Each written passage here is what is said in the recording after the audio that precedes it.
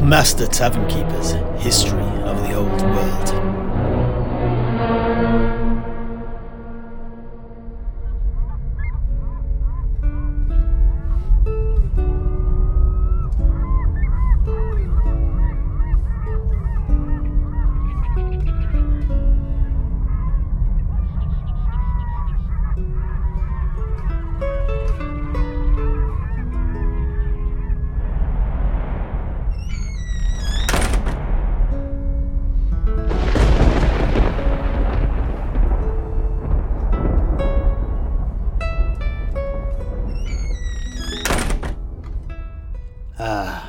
Well, the weather seems to have calmed down a bit now, thank the gods.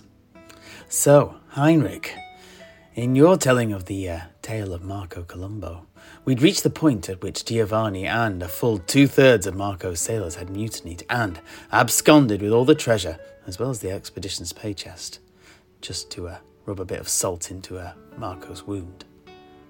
That must have been quite the blow. Yeah, but to be honest, mutiny had been on the cards ever since the encounter with the Kraken.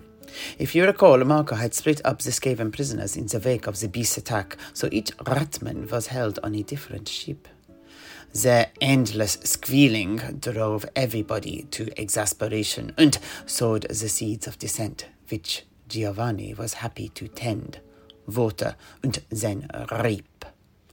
By the time of the mutiny, the men had had just about enough of discomfort. And now they were ostensibly rich men. They wanted to go and play.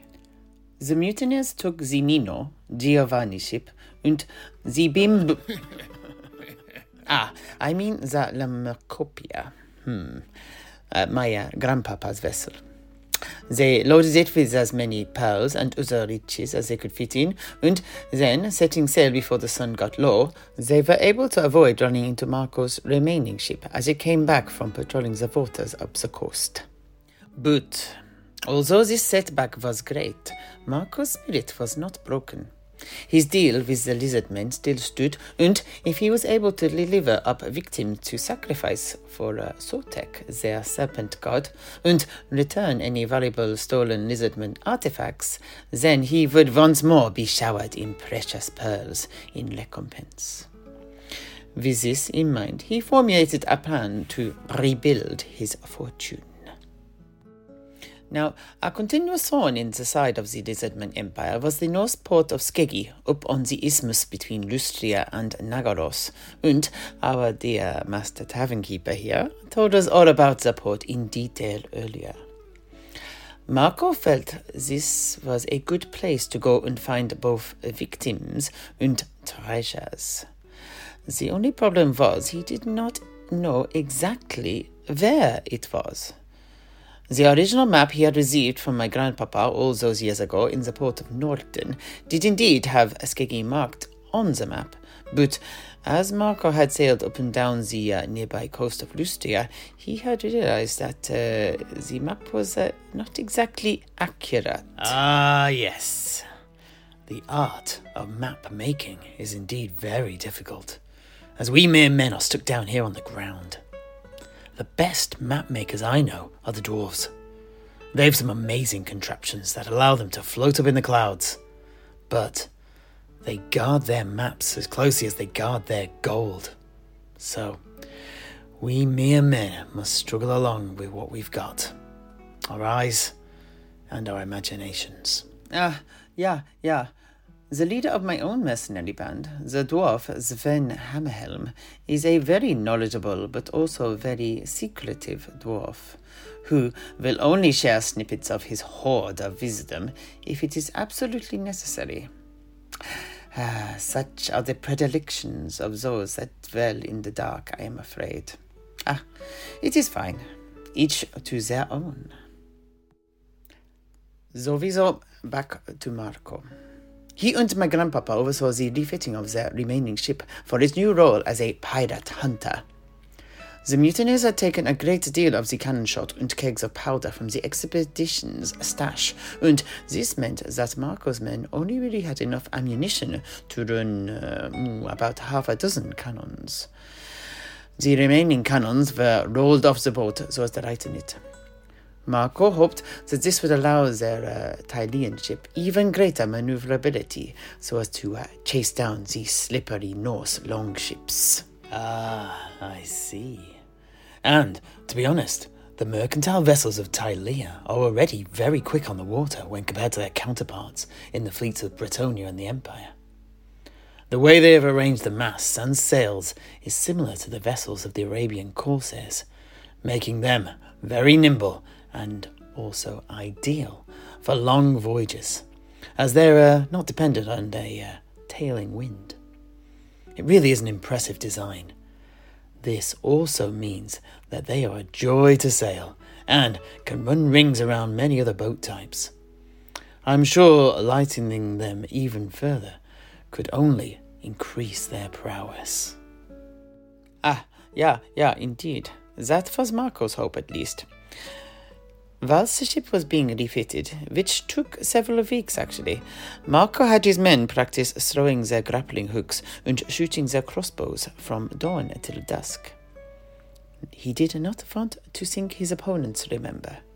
He wanted to board them, and take their treasures, and then take the sailors themselves prisoner.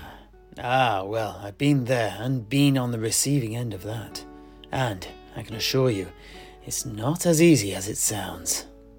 No doubt. But before the Tileans, preparations were complete, and they set sail towards where Marco suspected Skeggi lay. Fate took matters into her own hands.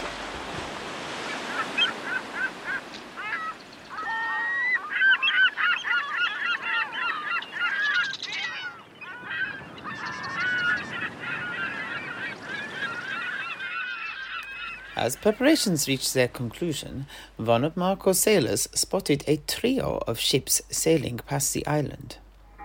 The seaman sounded the ship's bell that sat at the top of the tall watchtower and alerted the others. Marco raced to the base of the wooden structure, his large Arabian telescope slung upon his back, and quickly ascended to the top.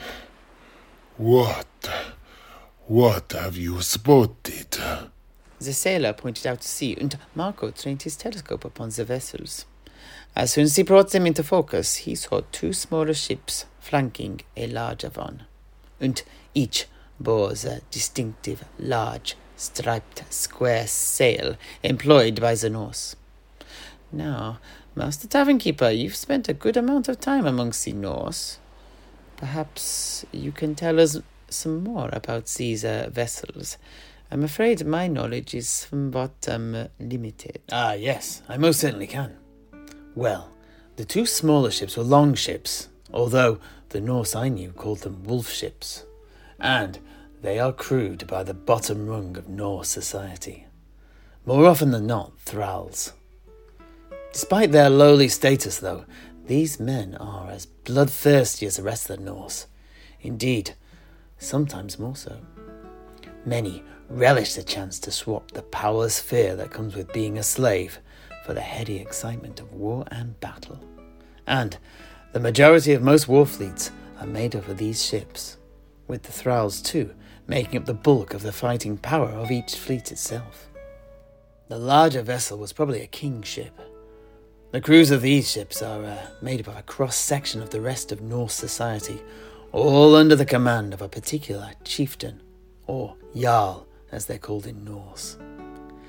They typically comprise of such diverse types as the shape-shifting Ulfvion, crazed berserkers, as well as the jarls, loyal bondsmen, and elite huskarls. Now, if you ask these men primarily what they were, be it a sailor or a warrior, they would definitely say that they're warriors first and sailors second. Now, I don't mean that they are poor sailors. Nothing could be further from the truth.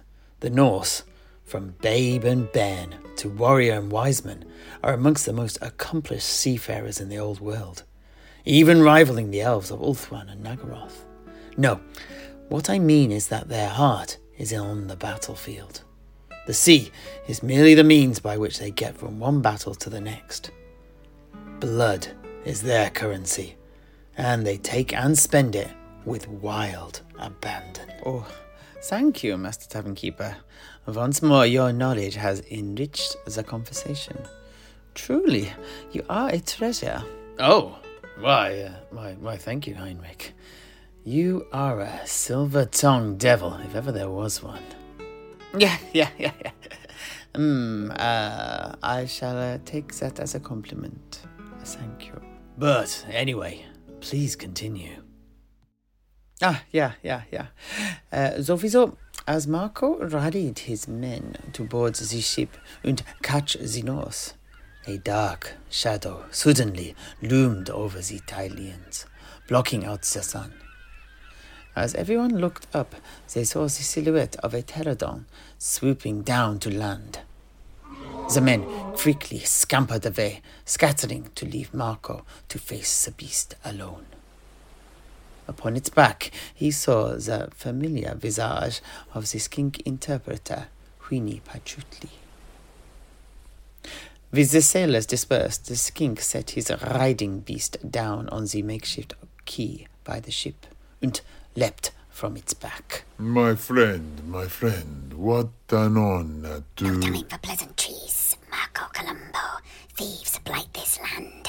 Truly, this is the foretold time of tribulations. Ah, indeed. No time, warm blood. Look to the sea. Have you seen them? See. We were about to move to intercept them as you arrived. Good. I shall not keep you a moment longer than necessary. But you must know this first. This morning, a pterodon rider from Itza arrived in Talax, bringing word that the sacred temple city of the Hermit Lords, Axolotl, has been desecrated by the warm bloods of polluted Skeggi. The very same ones that plough through the seas before our eyes yonder. The chameleon skinks that kept silent vigil in the jungle surrounding the empty city, of course, engaged the interlopers.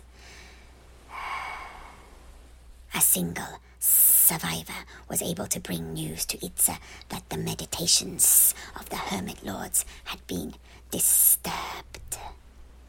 Many pterodon and lepidactyl riders were immediately sent to waylay the raiders, but the Norse had already managed to retreat away to their ships and were sailing back up the river of Querveza towards the sea. They bore many precious artifacts with them. You must retrieve these for us. With pleasure. In his mind's eye, Marco could already see the mound of pearls he would receive for taking the Norse heads. I've no doubt. By the way, what was the name of the city the Norse raided again? Axolotl. Why? I thought so. Your description got the cogs in my groggy memory whirring. I've actually heard a few stories about it during my time in Skeggi from the adventurers who'd been there. Oh, really? Tell us more. Well, the city, also known as the Star City, has strange pyramid temples topped with impossibly tall pillars that stretch up into the sky, right? Yeah, that is the one. You know your stuff, Master Tavern Keeper. But that is about all that I know, though. Ah, well, I have heard a little bit more as it happens. Apparently, each of those pillars is made from an impossibly hard ancient stone, and atop each sits a lone Slan mage priest, each deep in an unending meditation, their attentions fixed upon a distant celestial object. They are apparently helped in this task by a protective sphere of energy which shields them from everything outside it, be that bad weather or airborne predators. Apparently, these Slan do not even eat, but instead gain sustenance through the entirely magical means. Exactly what the Hermit Lords await or seek in the distant stars is a mystery, though. However, I have also heard a couple more tidbits with regards Axolotl from an altogether different source, the Arabian scholar Ibn Jalaba. He stumbled across mention of it during his studies in his time in Zlatlan and related it to my tutor and I as we travelled around the Southlands together. Ibn said that he encountered an oblique reference to hermit mages on a fragment of an ancient plaque of the Old Ones that he found half buried in the depths of an ancient pyramid temple in Zlatlan. Ibn was unaware of the hermit mages of Axolotl, by the way, and it was only when I resided in Skeggy that I heard of the inhabitants there, and remembered Ibn's words, and was able to join the dots. Anyway, this particular plaque fragment mentioned that the role of the hermit mages was to commune with a dormant, celestial entity called Dracothian, in an attempt to wake him before the time of Exodus. As to what either of these mean escapes my understanding, though. Oh, intriguing, but I'm sorry, it means nothing to me neither.